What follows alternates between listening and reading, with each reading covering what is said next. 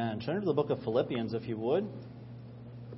And I've kind of wrestling with what to speak about, and a word of advice that Pastor Montoro has given me in the past that I've really kind of clung to when I get a chance to speak somewhere other than our church is to feed the people which you have been fed. And I think that that's really good advice, and I've actually shared that with other people. And I think it's really good. If God is talking to you about something, then that's the burden the Lord's put on your heart. So Philippians chapter 4 tonight. And our church is studying in the book of Philippians.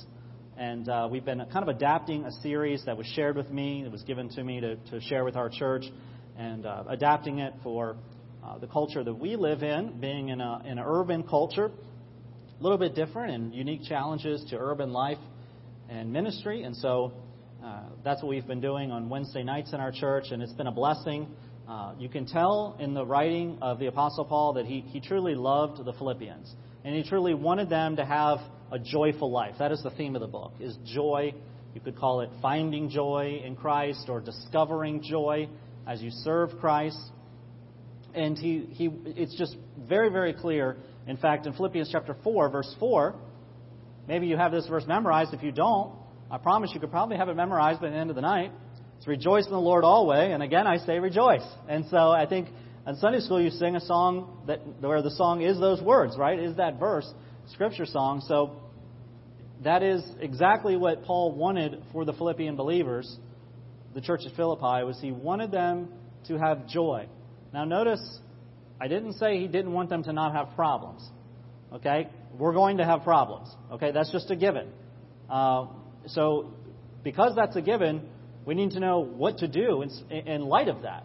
And he gives them a lot of admonition about how to deal with issues. He kind of points out to them that there are some problems that are obvious.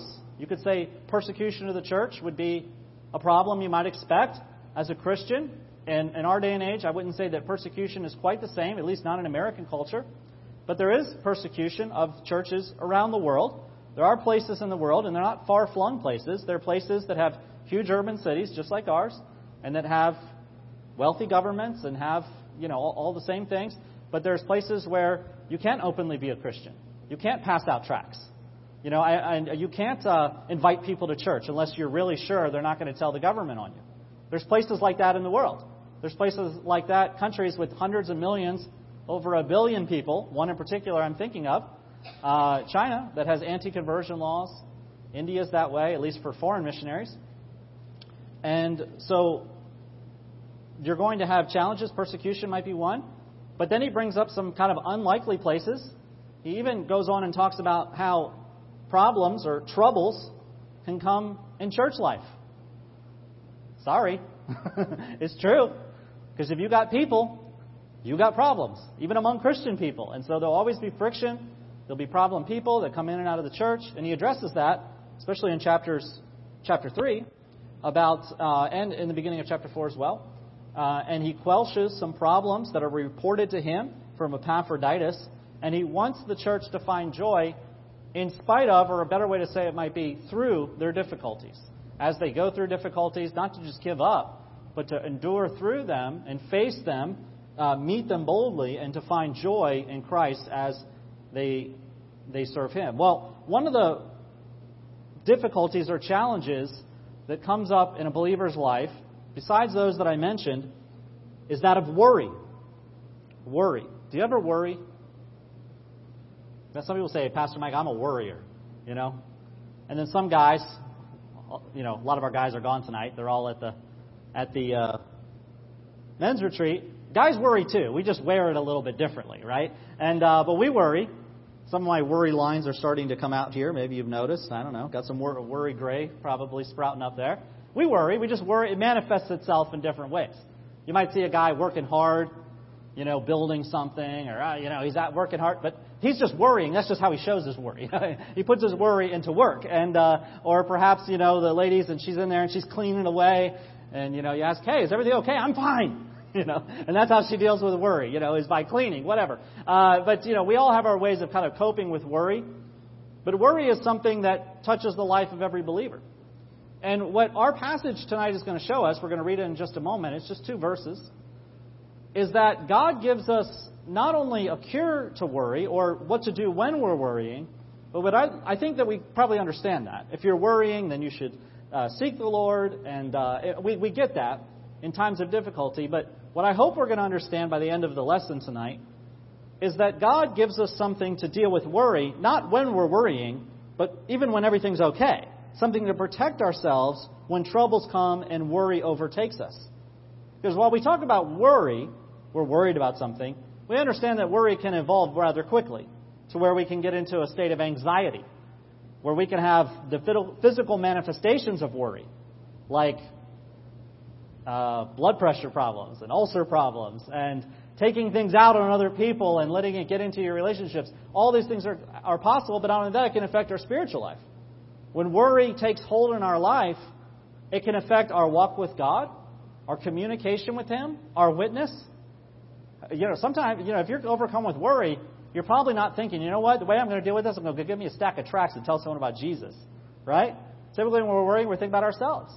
So the Apostle Paul wants to deal with that, I believe, in the text, and God wants to deal with that in the text tonight, and I want to deal with that in the text tonight, that what to do when we worry, but not only that, how we can protect ourselves from worry. Now, when a pastor, and we'll read it in just a second, but when a pastor talks about problems and troubles, I promise you it's not to minimize those troubles, right? Sometimes it's good to hear someone else's problems, and that can give you some clarity about your own. Just last week, we went to a preacher's conference in Missouri, and we heard Brother Sam Thomas, who's going to be here in a few weeks, I believe, missionary to India. And he's going to be here, and he's going to be in a couple other churches. He's going to be in our church. Somebody asked me last week, they said, so how much does it cost for you to bring in a missionary? And I said, nothing, because I steal them from Open Door. And that's the truth. If you guys are having a missionary, then I usually say, well, can you guys put them up for a few more nights? And I get to have them for a service. And I love that. I enjoy that. And that's one of many things that I bum from Open Door, for sure. But I definitely appreciate that very, very much. And Brother Thomas, he got up in front of the group of preachers, and he talked for like 2 minutes. And after 2 minutes, all my problems got really small. Hearing about what it's like to serve God in India. He's talking about the boys in his church washing their shirt on a rock. They're not wearing a shirt. They're washing the shirt because it's the only shirt they have. And they wanted it to be nice for church. Next time I stand in front of my closet and go, oh, I have nothing to wear, I'm going to be thinking about that boy washing his shirt on a rock. And that'll help me. That one of my worries will go flying right out the window when that comes to mind. But that's not to minimize our problems. Sometimes you hear people talk about first world problems, right? I think it was a clean water campaign that was pretty effective. And, it had like a poor person in Africa saying things like, I always hate it when I need 2 routers so my Wi-Fi will be over my entire house. And it was meant to let you see you have first world problems. It's not really that big of a deal. That's healthy. That's good to a certain extent. But that's not to minimize the legitimate worries and troubles that you have in your life. I don't think I would be doing you service tonight to get up here and say, the problem to worry is just don't worry. The problem to worry is just, well, God's got it all under control, so there's no need to worry. I mean, it's true. God does have everything under control.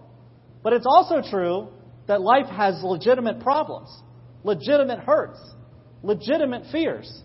I can remember when we were first here on our kind of survey trip, and we were driving around, and I told Pastor, I can't help but being a little bit afraid. He was taking, I think he was trying to scare us. I don't know. He took us down a really rough area. And he goes, good, because there's some things you should be afraid of. People talk about, I don't have any fear, or I had no regrets. If you don't have some regrets in your life, I don't think you're really thinking about your life very, very well, right? So there are legitimate worries. There are legitimate concerns in life. And so I don't mean this tonight, and I think it'll be obvious, I don't mean to just dismiss this. I don't at all.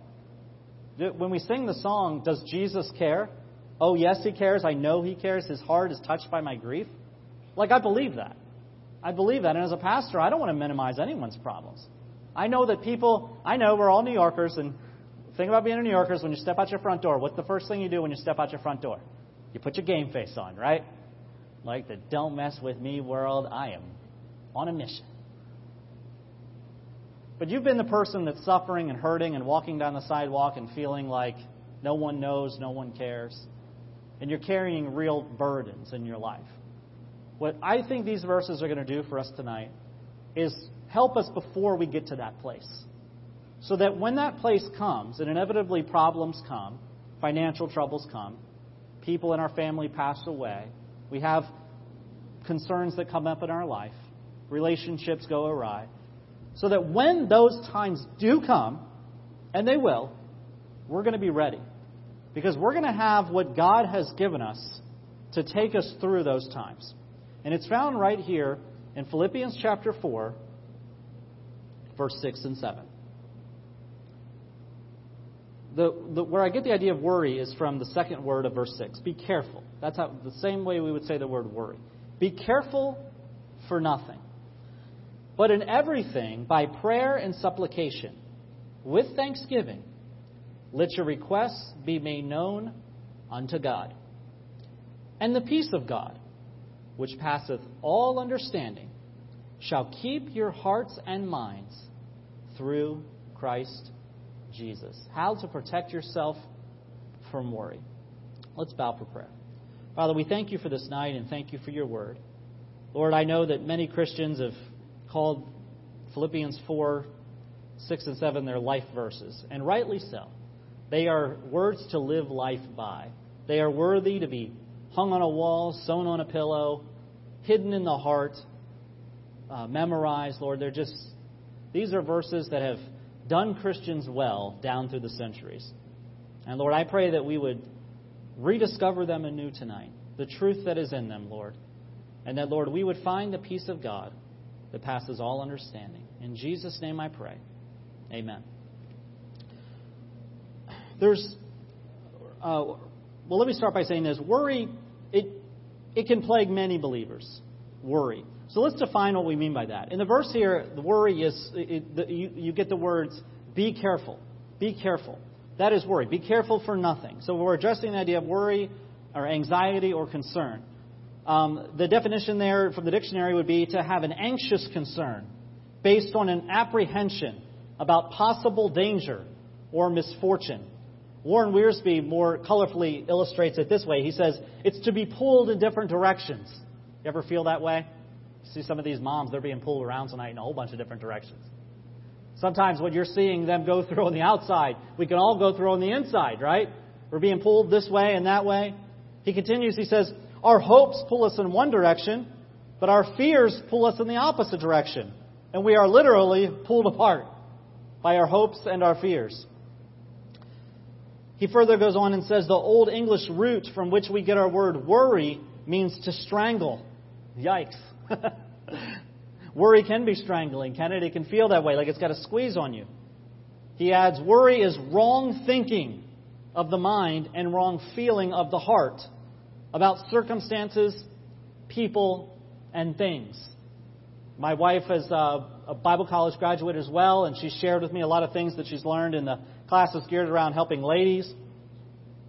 They have many classes to help women with counseling and living life, things like that. And most of the truths in there I find to apply pretty equally to the men as well. But they're geared towards women. But one thing I hear her repeat often to other ladies as she's counseling to them is the idea of thinking properly. Having your thoughts under control. Seems weird, doesn't it? But you have to have your thought life under control. You have to have your thought life submitted to God. You have to tell yourself, there's some roads I'm not going down. You know Astoria pretty well. Are there some roads in Astoria you wouldn't be caught on at this time of night or later tonight? Probably. Is there some thoughts you've said, you know what? I'm not going there. I'm not entertaining that. Having right thinking is important.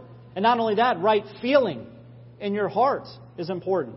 This may be surprising, but it must be said to our generation that everything you're feeling is not right.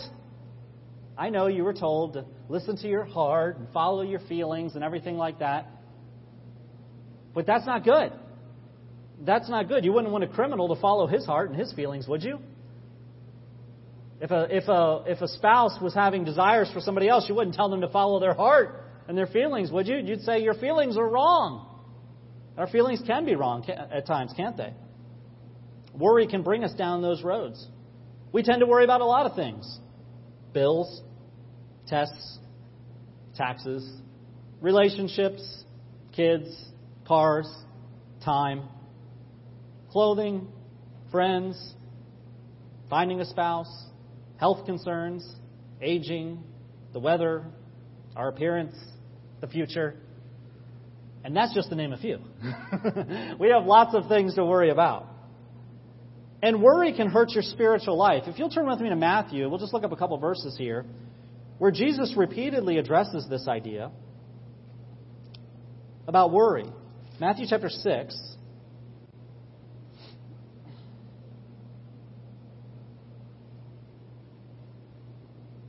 Matthew chapter 6, verse 31.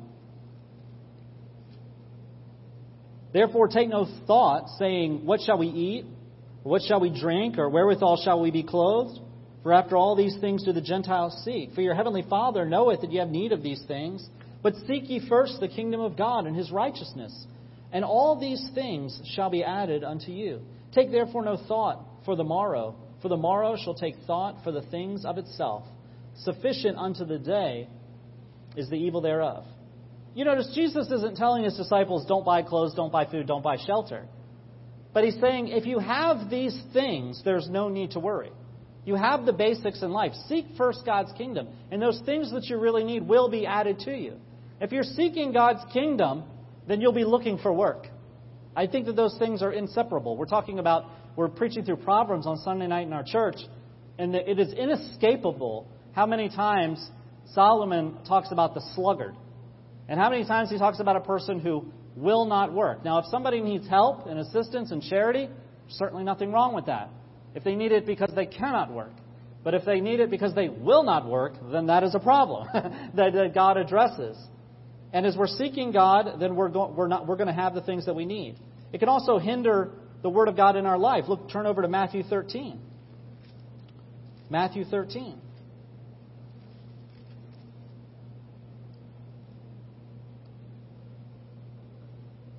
Jesus' parable here of the sower and the seed.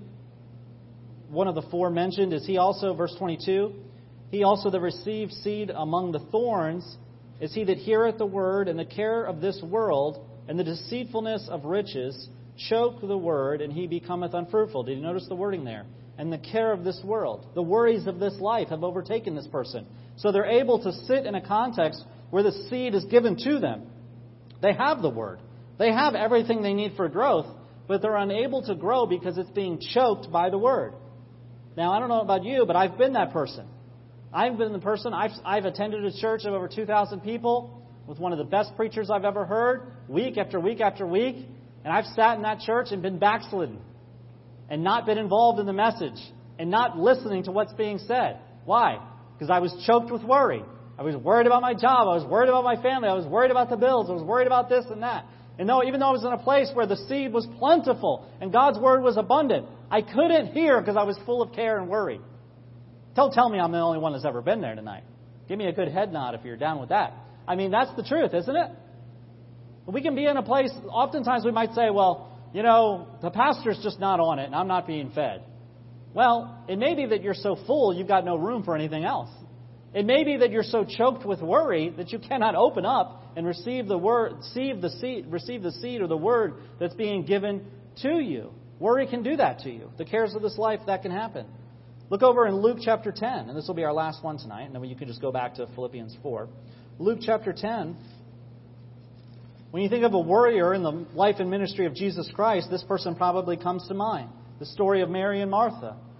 And you know the story, I'm sure, well, about when Jesus was in their home and how Mary was sitting at Jesus' feet and Martha was busy serving. And in Luke 10, verse 41, Jesus answered and said unto her, Martha, Martha, there's the word again, careful about and troubled about many things. But one thing is needful, and Mary hath chosen that good part, which shall not be taken away from her. You see, Mary had a lot to do as well, but she had a choice to make. Am I going to be careful? Am I going to be worried? Or am I going to sit at Jesus' feet and listen to Him? They both had a choice to make. Mary made the right choice. She sat down at Jesus' feet. But I want to tell you tonight that, and you can go back to Philippians 4 there, and we won't be turning anywhere else. But I'm here to tell you with an encouraging word tonight that God has a prescription for dealing with worry. There's a solution in the Bible that can help you with worry. I won't say that if you follow the solution, all your worries will poof, go away. It's not magic. But it is God's prescription for dealing with worry. Not only when you're worrying, but when you're not. That if you will take the prescription that God gives in our verses tonight, even when things are going good, when trouble comes, you'll be ready. Because you will have done what this verse says, and you will be prepared for when real trials in life come. Any guess? One word. Prayer. Prayer is God's gift to you to protect you from worry, to fortify you, to strengthen you when troubles come. Look at it again in our verse. Verse 6 of chapter 4. Be careful for nothing, but in everything, by prayer, supplication with thanksgiving, let your requests be made known unto God. So there's three things there that I want to just kind of point out that all have to do with prayer. They're kind of three parts of the same whole. He mentions prayer, and prayer generally is talking to God. I have a young Christian in our church who was just saved a few months ago, and he sat me down and he said, Pastor, what is prayer? And I gave him a big pastorly answer that was probably so theologically sound and like it was just right out of a theology book. And he goes, well, that's great. But what do you actually do when you pray? I said, man, I'm glad you're here. When you have new Christians around, they just bring a breath of fresh air into the place. And it's such a good thing. And we talked about that. And that's where we started. Prayer is talking to God. That's what it is. Talking to God? Well, God is holy and He's above His creation. Yeah, He's so holy that He's above His creation. But because Jesus died on the cross, He brought us access to God. We're able to come to God, and I explained to him that usually you'll hear at the end of a prayer, in Jesus' name I pray, amen. And that's a perfectly appropriate way to pray. But remember, it's that gives you access to God in the first place. Sometimes, just to change things up, I'll pray, I'll say, Father, in the name of Jesus Christ, I come before you, or something like that. Because that's the only reason I'm there. I'm not there because of myself. I'm only able to come before God because of what Jesus did for me. And so sometimes I'll front end that thing and say, Lord, I come to you in the name of the Lord Jesus Christ. And then maybe I'll still end it that way. And Jesus, just as a reminder, I'm only able to pray because of what Jesus did for me. He gave me access to God that I wouldn't otherwise have. Y'all look tired tonight. Let's brighten up a little, amen. Got air conditioning in here. It feels good. It's paradise up here on this platform. This is nice. Whew. So prayer is talking to God. It implies trust. We're coming to God not like, well, I've already done everything else, but just to cover my bases, I think I'll pray. No, it's coming to God with a sense of trust that I can give this to God, and I know He's going to hear me. He's not going to judge me. He wants me to cast my cares upon Him, right? Because He cares for us. All my cares, actually, are supposed to be cast upon Him. Sometimes you'll have you ever brought a problem to someone and they just throw it right back in your face? That's not fun. Hopefully you have some friends in your life that you can count on. A friend is somebody you can really kind of unburden yourself onto and they to you, and you can have that sort of relationship. Why? Because there's trust there. You know, they're not going to go blabbing it to somebody else. They're not going to read you up one side and down the other and, preach a sermon at you, just because you're struggling with somebody. I mean, a real friend will listen to your problems. You can trust that person. You can trust God. You can trust God. Oh, but, I've been here before. You can trust Him. He's not going to rub your nose in it. He's a good God. He's way better than sometimes we don't realize how good He really is. Because who else can you come to like that? Who else can you come to like that? And just totally unburden yourself. And you can come before a holy God and He listens to you that way. I think He's manifest that care in the life of the Lord Jesus Christ. But the apostles often came to Him with, as we're looking at it, silly questions. But they were unburdening their cares and concerns on Jesus. They could trust Him. And He listened. And He didn't throw it back in their face. He helped them through it. It says in the verse, prayer and supplication, doesn't it? Supplication is not really a word we use very much, is it? I can't think of any time I ever say this word. But supplication is a great Bible word. And it has to do with the idea of listing specific requests or petitions. The idea of urgently pleading with God. When we have supplications, we think of this as like our prayer list. Warren Wiersbe put it this way. He said, an earnest sharing of our needs and problems. Supplication is not a matter of carnal energy, but of spiritual intensity. That's your prayer list. That's when you sit down and you spiritually struggle with the Lord over the needs and concerns in your life. When you say, Lord, I need this, or I need wisdom about how to handle this, you bring those things down before Him. Romans chapter 10, verse 1 is a great example of that when Paul says that his heart's desire and prayer to God for Israel is that they might be saved. That's strong language. Strong desire that Israel would be saved. You know, some people say, is it wise to pray that New York City would be saved? Well, Paul was praying that Israel would be saved. Yeah, that's fine to pray that way, to have that as our supplication before God. And then he says, prayer and supplication in the verse with thanksgiving. Because thanksgiving or thankfulness should accompany our prayers. That's a good thing to do. Just to change. Now, you should always feel free to bring your requests before God, but just to change things up sometime on yourself. Try having a prayer time with God. A few minutes, 5 minutes, 10 minutes. Push yourself, maybe go longer. Where you decide, for this prayer time, I'm not going to ask for anything. Now, it's okay to ask for something. It says right there to pray with supplication. But just to change things up every now and then, try that. Little homework assignment for you. See if you can get through 5 minutes of prayer without asking for something. Right? That'll change your prayer life a little bit. That'll force you to be thankful. That'll force you to consider who it is you're praying before. Like that's a great exercise. And that'll teach you thanksgiving.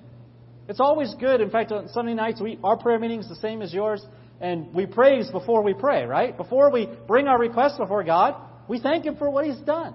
And when we purposefully give an account of the things God has done, it informs what our prayers are going to be. So we might say, Lord, do this great thing because you've done this great thing. Lord, give us this because you've given us that. And we're able to pray to God that way because we have made time for thanksgiving. I think for sake of time, I'm going to just jump ahead a little bit here. The Bible tells us that when we pray, we'll find peace. Folks, it's not a very complicated lesson tonight. Here's something I say to I wasn't going to say it because I think I say it too much, but I forgot I don't normally preach here, so it's new to you. So here I'll say it. I say it to our people all the time. Prayer is what makes Christianity real. It's what makes Christianity real. Okay? You can come to church. Most of Christianity you can do. Catch what I'm saying here. I'm not trying to say this in the wrong way. You can do without God. Here's what I mean.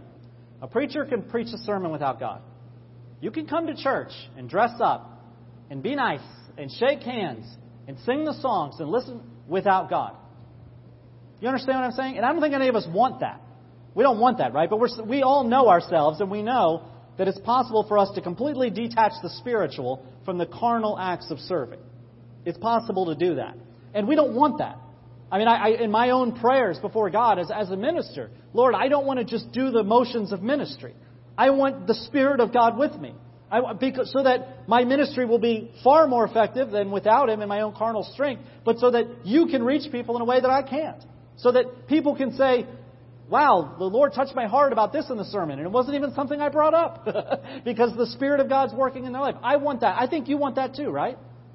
Yeah, we want that in our lives, and we understand that we're capable of kind of getting by without it. Prayer is what makes Christianity real, because all those things can be done carnally. But prayer is something that is just you and God. Now, I understand you may pray with your family around the dinner table, or if you have a family devotion, or you pray with your spouse, just pray with a friend. Great. But I'm talking about prayer that what Jesus talked about in the Sermon on the Mount, where you go into the closet. Now, we have to adjust that a little for New Yorkers, because most of us don't have closets, right? But I think what he means by closet is a place where you're isolated. Right? You can close your eyes on the train and have some pretty good prayer time. I know this. You can. You can have some good prayer time while you're walking your route to work or home. You can have prayer time while you're driving, although don't close your eyes if you do that. But you can have prayer in a lot of different ways. But a place where you can have time alone with God. You understand, that's what makes Christianity real. That's what makes your Christian walk real. Because if you do everything else and you don't do that, you're doing your Christian life in the flesh, not in the Spirit. When you're in prayer, there's no pretense. It's you and God. And I'm not saying that in a threatening way. I'm inviting you to it. I'm saying prayer is amazing. And I would encourage you over the next few days, maybe you already have a calendar planned for the week, sit down and rearrange that thing and say, I'm going to have some time alone with God. 5 minutes. 10 minutes. If you prayed 10 minutes, you'd be doing better than most Christians, I guess. Elon Musk, he runs Tesla and space company and a neuro tech company and probably some other companies, or the drilling company and a bunch of other companies. His schedule, he has a personal assistant, probably several. His schedule for the day is planned in 5-minute blocks. Every 5 minutes of his day is planned out. You thought you were busy, right? Everybody's like, oh, when I get rich, I won't have to work. This guy's a billionaire, and he's got 5 minutes of every day planned out. Yikes. Could you plan out 5 minutes for God to talk with Him? I'm not saying, oh, yeah, I'll get to that. I mean, I know you're not supposed to take out your phone in church, but go ahead and take out your phone if your calendar's on your phone. Or write it down in your day planner and have time for God. People ask me, if they ask me for marital advice, I give them Brother Horton's advice. So many of you remember Brother Horton. And he said, put your family in your day planner.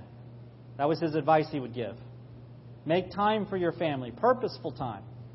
And he also said, put God in your day planner. Make time in your life for prayer. You have to do it on purpose or it just won't be done. And I'm telling you, it'll be the most rewarding thing in the world because you'll be spending time with God Almighty. Other religions, they're laying out food and incense. They're standing in weird positions on their head, trying to get some sort of deity to listen to them.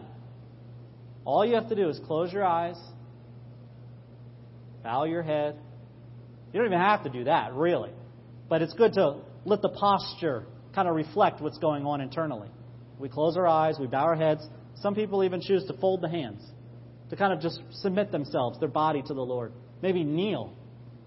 Some people like to kneel down. Some people like to, and it's clearly evidence in the Bible, even to lay all the way down. If you can do that in a room in your house, lay it out on your face before God. Just to lay down before Him and have that time in prayer. And what will you receive in prayer? Peace.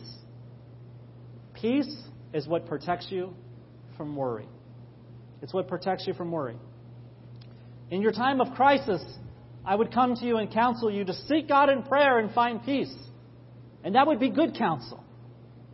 But what would be better is if you are living a life that is in prayer and you're on a daily basis discovering the peace of God that passes all understanding. And then when those difficult times come, you're bringing that peace into the situation.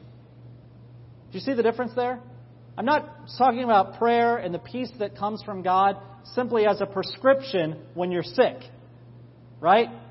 You run down to CVS, Duane Reade, you get that prescription, better be feeling better when this is over. Pastor, what do I do? Here's a biblical prescription. That's all good and right. But what we're talking about is building some things in your life, a habit that is consistent over time, so that when difficulties come, you're ready to meet them. And it doesn't mean they're not going to come. And it doesn't mean they're just going to bounce off of you like arrows off a shield or something like that.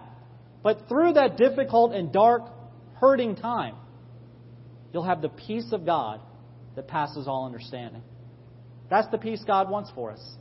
And it doesn't, as far as I can tell, come any other way. It's through a life that is given to prayer, constant communion with God, that this is possible. Verse 7, and the peace of God, which passeth all understanding, shall keep your hearts and minds through Christ Jesus.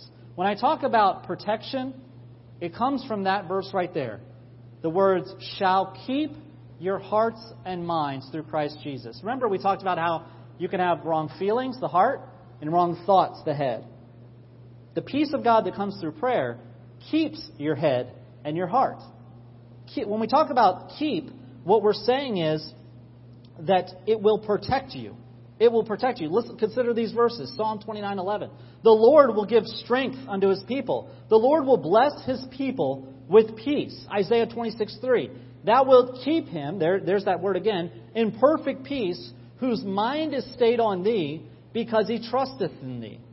John 14:27. The Lord said, Peace I leave unto you. My peace I give unto you. Not as the world giveth, give I unto you. Let not your hearts be troubled, neither let it be afraid. The definition of the word peace there would be a state of freedom from anxiety and inner turmoil. John Lydier put it this way. He said, when the exhortations of verse 4, 5, and 6 are heeded, the peace of God will flood one's troubled soul. Every child of God has peace with God through justification by faith. That's Romans chapter 5, verse 1. But the peace of God relates, in the context of these verses, relates to the inner tranquility of a believer's close walk with God. I'm not saying you're walking around like a monk, nothing like that. But there's some things in your life are settled. Your feelings and your thoughts are not wildly out of control. They are reined in and fortified by the Lord, by His constant work in your life. And if you'll be that kind of person, you'll be able to help the person whose thoughts and heart are out of control. You hear me? The idea of keep. Sometimes in Old English they would have, in England, they would have a keep or a place of protection. We would think of it in America that we developed... since the Revolutionary War, but especially after the Civil War, we developed armories. I don't know, I live over in Brooklyn, and if you go down to the south end of Park Slope, you have the Brooklyn Armory, one of the most historical buildings. It's on the National Register of Historic Places, and it is an amazing building. It looks like a brick castle. I don't know how else to describe it. It looks like a brick. It's huge. It's absolutely huge, and it was built, I think... a little after our church was, 1870s, I believe, and it was for the militia of the state of New York. Now, this might be hard to imagine, but back in the day, guys weren't you think of like someone from the government coming, it's usually like to collect taxes or to check your building or something like that. Back in the day, people from the government used to come to towns, even right here in New York City, and they would have all the men in the town come outside that were aged 15 to 50. And you had to come out there with your rifle, and you had to show them that you were proficient with your rifle, that you had one, that you were proficient with it. They would have you go shoot at a target, and that you had all your gear and your kit ready just in case there was war. So, to be a citizen, there was some responsibility. If you went to the average man on the street today and said, how are you being a responsible citizen? I think you'd get a lot of blank stares. I don't know. I pay my taxes, I guess. Can you imagine a time like that? Guys, could you imagine somebody showing up? And all the men in the town had a responsibility for parts of the armory. So that Brooklyn Armory is huge, but guys knew, like in the event of a situation where there would need to be military strength, the militia called, then guys, they had an assignment within the armory of what they were supposed to do, logistically, to make the thing work. Today, it's a YMCA. But the point of those places was it was supposed to not only help in times of trouble, but it was to show that we were prepared for times of trouble. Do you see that? The peace of God doesn't just help you in the time of trouble. It prepares you. It keeps your heart and your mind. It prepares you for the time of trouble. In some ways, I invite you to that tonight. I invite you to that. To enlist. And to be one of the Christians who isn't just going from crisis to crisis in their life. Isn't just saying, I don't need God. I don't need church. I don't need all your rules. I don't know all you people. You're driving me crazy. Oh, no, I have a problem. All of you need to help me now. Too many Christians live that way. I invite you to God through the Lord Jesus Christ. I invite you to prayer. And I invite you, as you know God in prayer, that you would find there peace to keep, to protect, to fortify your thoughts and your feelings, your mind and your heart. And you'll find there peace, not only for the dark days of trouble, but every day. Every day. You will have God's protection. You don't have to worry if you're worshiping. You don't have to worry if you're worshiping. Is there any challenges in your life where there needs to be less worry and more worship? Less worry and more prayer? Is your life characterized by one or the other? Do you keep a prayer list? One preacher put it this way from the lesson that we're adapting. He said, "Do you have a prayer list or a worry list?" I said, "What are you worrying about?" "Oh, well, here we go." "What are you praying about?" I don't know. Sometimes they're one and the same, I think. Have you left your mind wide open to the attacks of Satan in the world? Or is your mind fortified, prepared? You know, part of those things, that armory, it was kind of a community thing, was that there needed to be discipline. Discipline. You had to take time to practice. Take time to know your responsibility. You have thoughts, you have feelings, and folks, you need to discipline them. You need to, or they'll get out of control. You discipline them through the peace of God that comes from prayer. Spend time in thankfulness to God, speaking to Him, and there you'll be protected from worry. Let's bow for a word of prayer.